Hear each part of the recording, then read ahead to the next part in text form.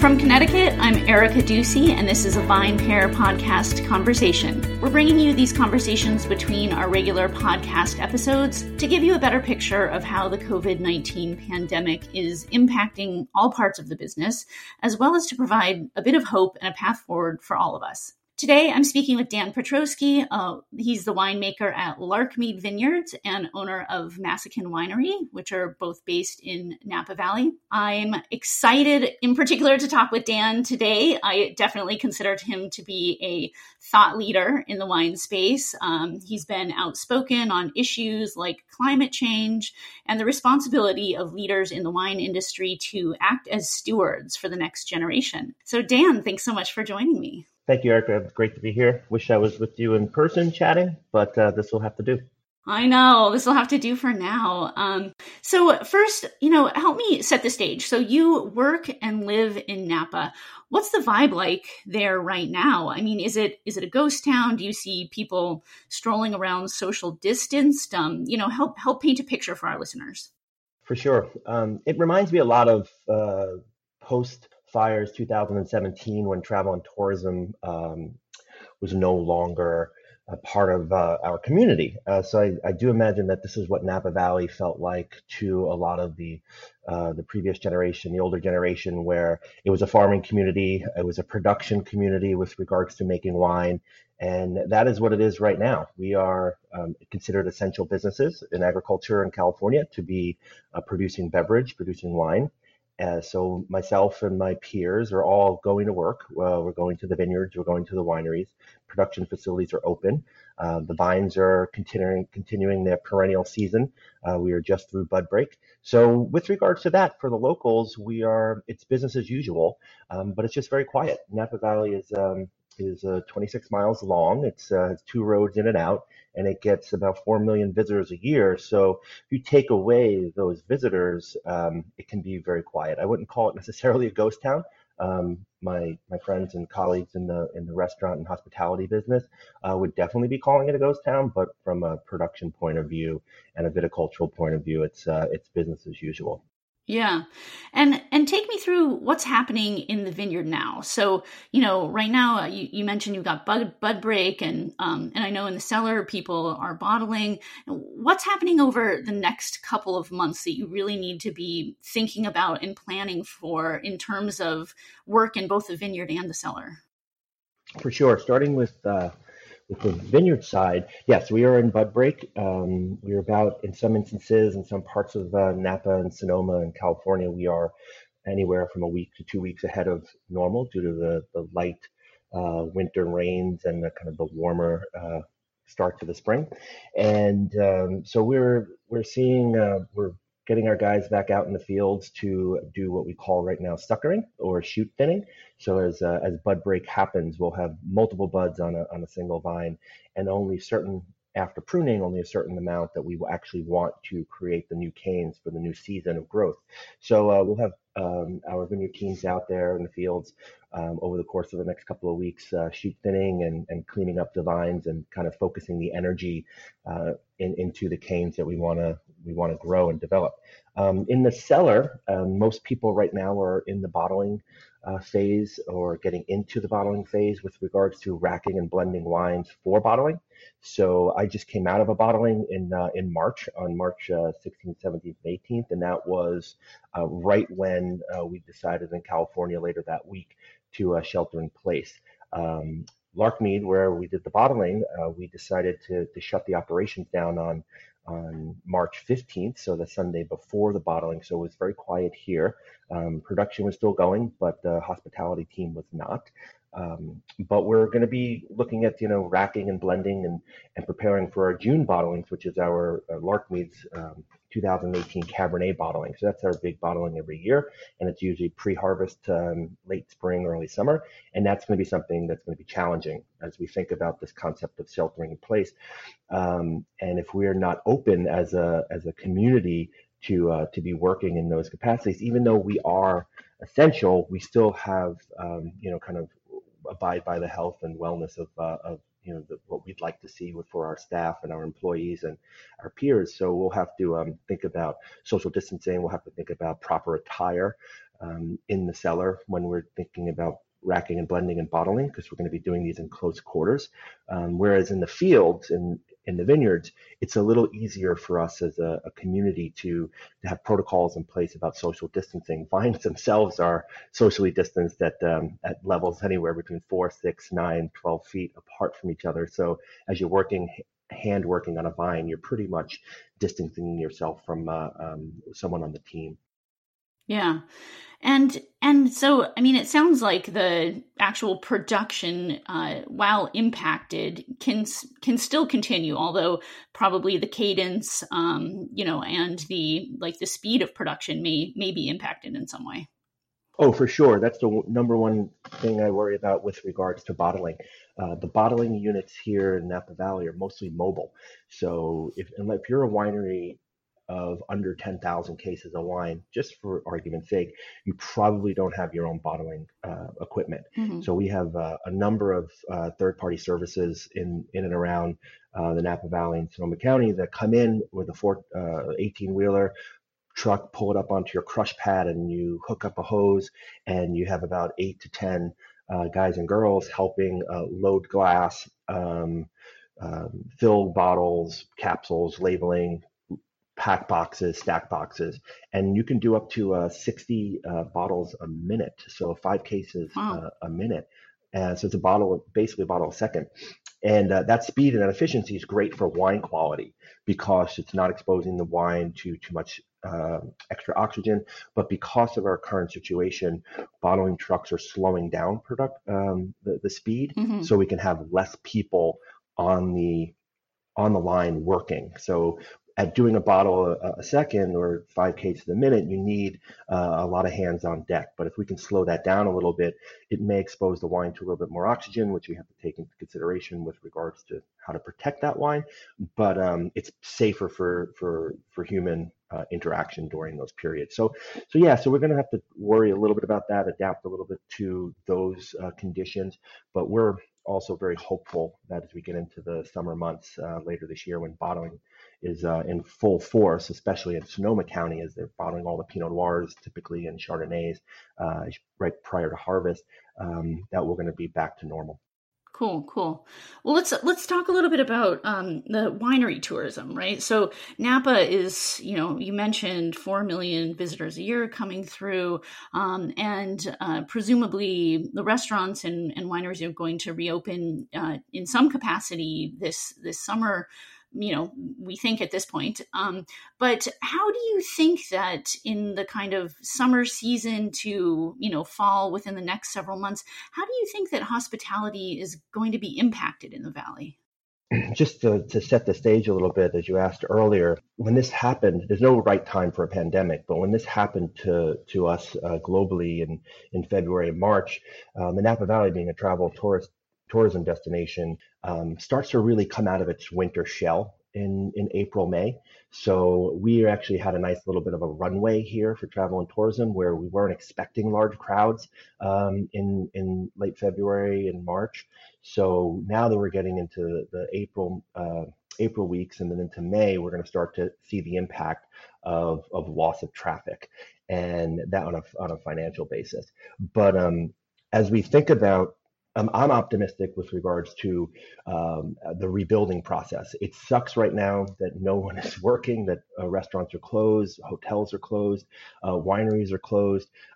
It's really hard for everybody at this moment for just living conditions with regards to whether or not you're furloughed or out of work or so forth. But Right. I'm super optimistic that we are going to come out of this on top, and we're actually going to get better. And the reason for that is, for my optimism, is I think back to 2008 and the financial crisis and the Great Recession, and how the Napa Valley came out of that Great Recession. And it was Larkmead in 2009. We received our largest number of visitors that we've ever had since opening our doors in 2006.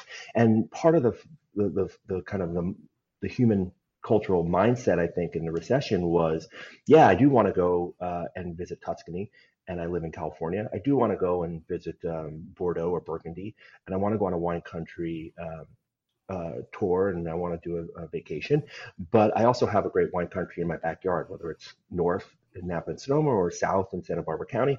So we received a lot of foot traffic in during the Great Hmm. Recession, and now you add a pandemic on top of a recession, which Yeah. kind of sucks. Um, but actually, what really gets me excited about the opportunities is that you can control your own travel and tourism when you go to wine country in Napa and Sonoma. What I mean by that is you get in a car and you drive, so you're socially isolating yourself from anyone else. You can pick your destination. You can navigate to how you feel you see fit. A lot of the tours and visitation in Napa Valley is done by appointment only, so you could have a conversation when making that appointment about your experience in advance.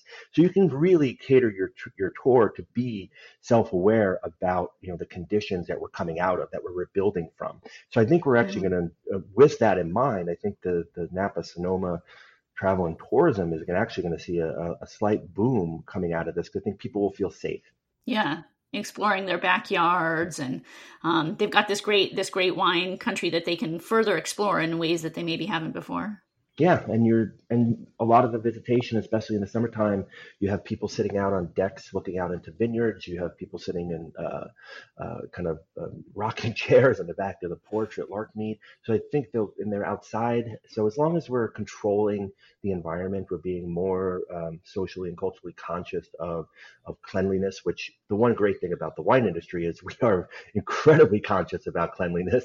Yeah. You can eat off the floors in any winery in Napa Valley or Sonoma County and most places in the world. So we really think about that as that sterilization of of the space to be Yeah. part of our DNA. Totally. And do you find, I'm interested to know a little bit, because you run two different businesses. So you've got winemaking at Larkmead, and then also you run your own what we were calling a virtual winery. So Massican, a brand that doesn't have a physical location, and I think that it was interesting to me when we talked a little bit before that a lot of the communication that you do with your customers already has been online, but that you've adapted in some interesting ways. So can you talk a little bit about how you're connecting with customers in different ways than you did before?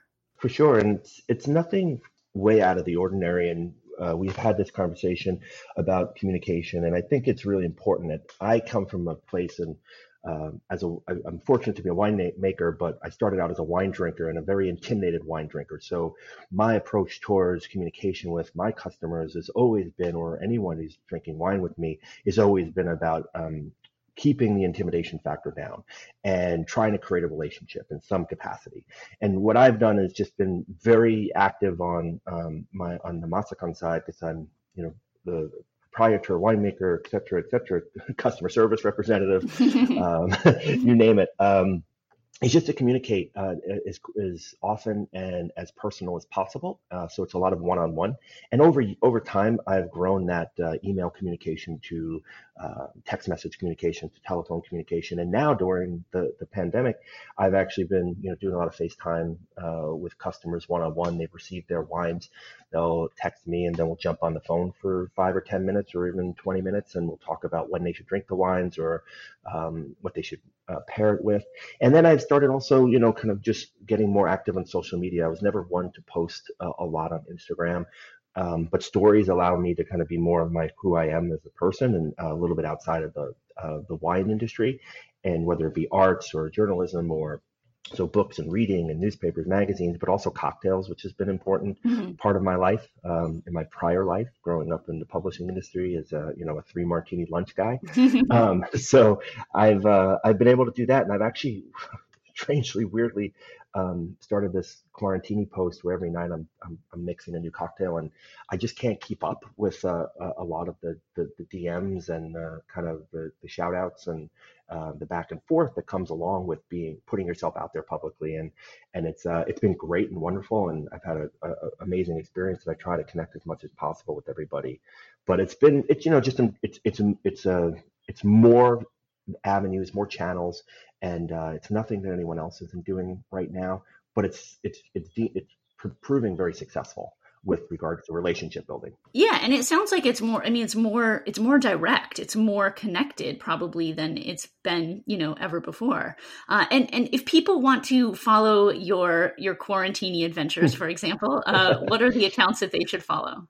It's just my own personal account, Dan Petrosky, on Instagram, and Larkmead. We have our own imagery and vision for who we are on Instagram, as does Masakan.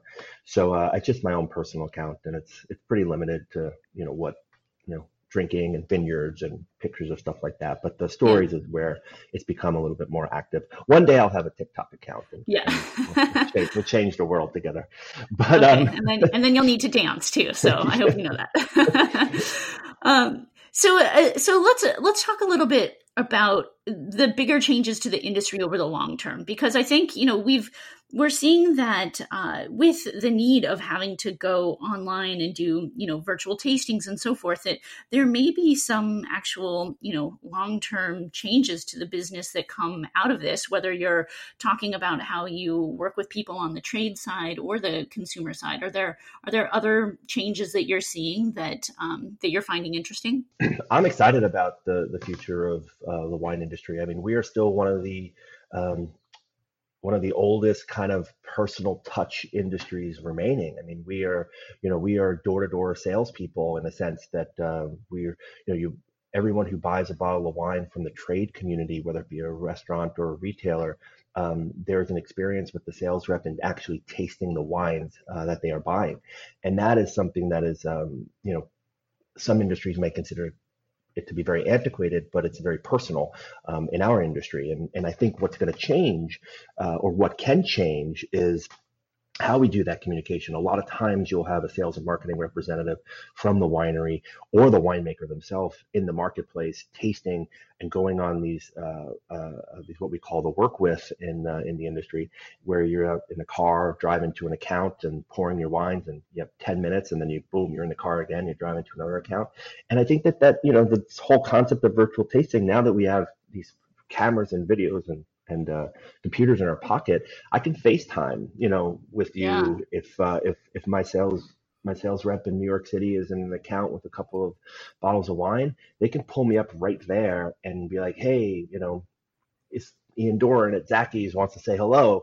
Won't you tell him about the new vintage? And you're standing right there while he's tasting it. And that's an old friend, and you can connect for 2 or 3 minutes. And I think that will change, just to kind of, and from a financial perspective, I may not necessarily have to get on a plane and travel 3,500 miles to New York and then spend 3 days in the market doing that. And that's definitely a financially and fiscal responsible thing as we think about coming out of this, that a simple thing like FaceTime or Zoom or any of the platforms right now that are promoting video communication may change the way we do business. And I think that's an amazing step in the right direction to take advantage of technology. Totally.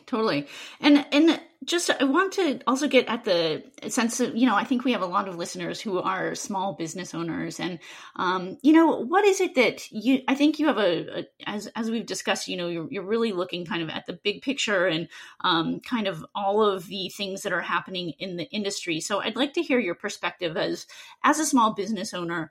If you're looking at a roadmap for the next, 2 years or 18 months or what have you, what are you thinking, and what should other small business owners be thinking about to kind of create a path forward?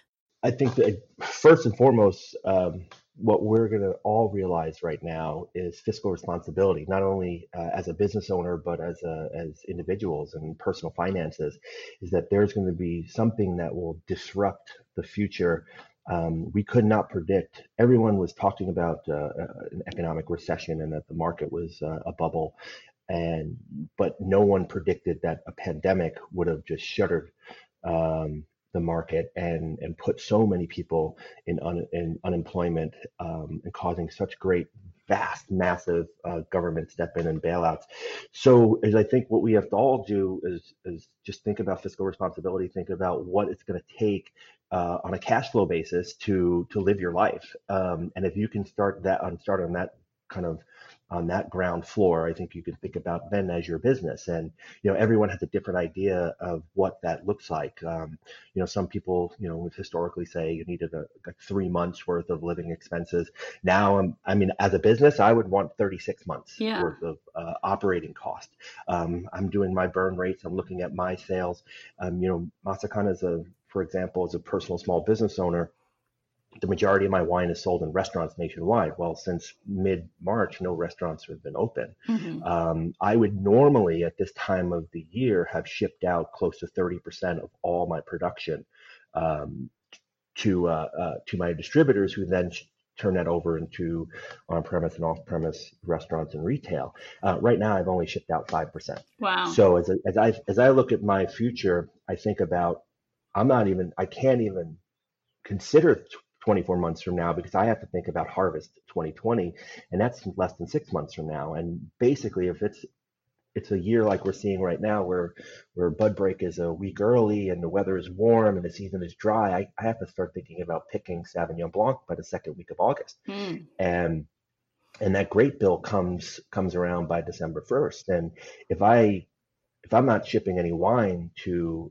New York or to Illinois or to Texas by August or September, the payment terms there are 30, 60, 90 days, and I have to think about my cash flow of like whether or not I can pay that farmer, Yeah. the cost of those grapes. So conversations. So I am thinking I need 36 months or 24 months of cash runway and stocking cash as I think about as a small business moving forward. It's going to be definitely part of my ethos and business building moving forward. But the short term is how are we going to afford to collaborate with our growers about growing grapes this year, making wine, and having an inventory, an inventory for sales moving forward, and what that runway is going to look like. If it, a small brand like Masakan that makes white wine, the problem I see there is, these are 1 year whites where they're in the market and they turn over very quickly. Mm-hmm. Napa Valley Cabernet, on the other hand, are wines that age over time and they do well over time. So, for the Napa Valley Cabernet producers like Larkmead, we can actually sit on wine a little longer and just push our runway out with regards to sales. And I think that's, it's not ideal for our cash flow either, Mm-hmm. but it does have a kind of a little bit more logical perspective when it comes to, the style of wines and the wines that we're producing. Yeah. And just wrapping up a last question for you. So, I always want to leave things with a silver lining. But when you look into the future and think about the future of the wine business and just, in general, are you excited or are you pessimistic? I'm very excited for a couple of reasons. One, I do think that, that, as I said earlier when we in this chat, was we're going to see a really great opportunity for wine country travel and tourism as we come out of this and we rebuild. I think we're poised to do really well in that, and to bring people, to keep people at home and keep them close and keep them domestic, keep them safe and keep them in really good wine. So I'm excited about that. And we might see new people who haven't, taken wine country travel and tourism vacations in a while. So that's one thing I'm excited about. Two, I'm excited about the whole technology. The adaptation, as we discussed, of bringing in these virtual tastings and bringing people Mm-hmm. together for a virtual cocktail, and doing these live Instagram live chats and so forth, and having a couple people on there, and then people step in when they have a moment. Like, it's like meeting your friends at a bar for half an hour for a drink after work, and I think those things are really cool. Do I miss the human engagement and human interaction? Of course. And will that ever always miss that? Of course. But I do think we're an industry, as I said, that is slightly antiquated in how we conduct business. I do think that as an industry, from our supplier side to the kind of sales side, we have a lot to learn under these current circumstances, and we have a great opportunity to continue that moving forward. We also might have a chance to think about e-commerce as a new vehicle to help support our businesses. Hopefully culture will, the culture of purchasing wine online will have, and alcohol and spirits and beer online will adapt to something that's a little bit more prominent. I mean, it's been a very small part of our industry for a very long time. and hope if we can kind of double that and double that again over the next 3 to 6 years, I think that'd be amazing. But and then last but not least, and I have no optimism about this, so I don't want to leave on a sour note, but I really would love to see some of these antiquated liquor laws that are post-prohibition liquor laws change in this country. And I think right now we're starting to see, state by state, kind of loosening some of their laws to allow for restaurants and retail and suppliers to do things that they weren't able to do prior to this pandemic. And I'm not sure those are going to stay in place. It's already been stated that they will not stay in place. These are only temporary. But hopefully it opens up some minds to some creative ways to kind of change some of our laws to make them a little bit more 21st century, so that we can open business and allow businesses to kind of be creative and innovative and actually do what they are meant to do, which is to produce a wonderful alcoholic beverage called wine and to sell it freely to the citizens of the United States. Absolutely. And I think the cat's out of the bag on that. So I feel like it's going to be hard to claw back from where we're at now. I hope so, Erica. Yeah, I know. Well, thank you so much for sharing your insights with us today. It's always such a pleasure to chat with you. And next time, I hope it is over a 3-martini lunch at a steakhouse in New York City. That's a deal. I'll look forward to it. Great. Well, thank you. Thank you, Erica. Thanks so much for listening to the VinePair Podcast. If you enjoy listening to us every week, please leave us a review or rating on iTunes, Stitcher, Spotify, or wherever it is that you get your podcasts. It really helps everyone else discover the show. Now, for the credits. VinePair is produced and hosted by Zach Jabal, Erica Ducey, and me, Adam Teeter. Our engineer is Nick Patry and Keith Beavers. I'd also like to give a special shout out to my VinePair co-founder, Josh Mallon, and the rest of the VinePair team for their support. Thanks so much for listening, and we'll see you again right here next week.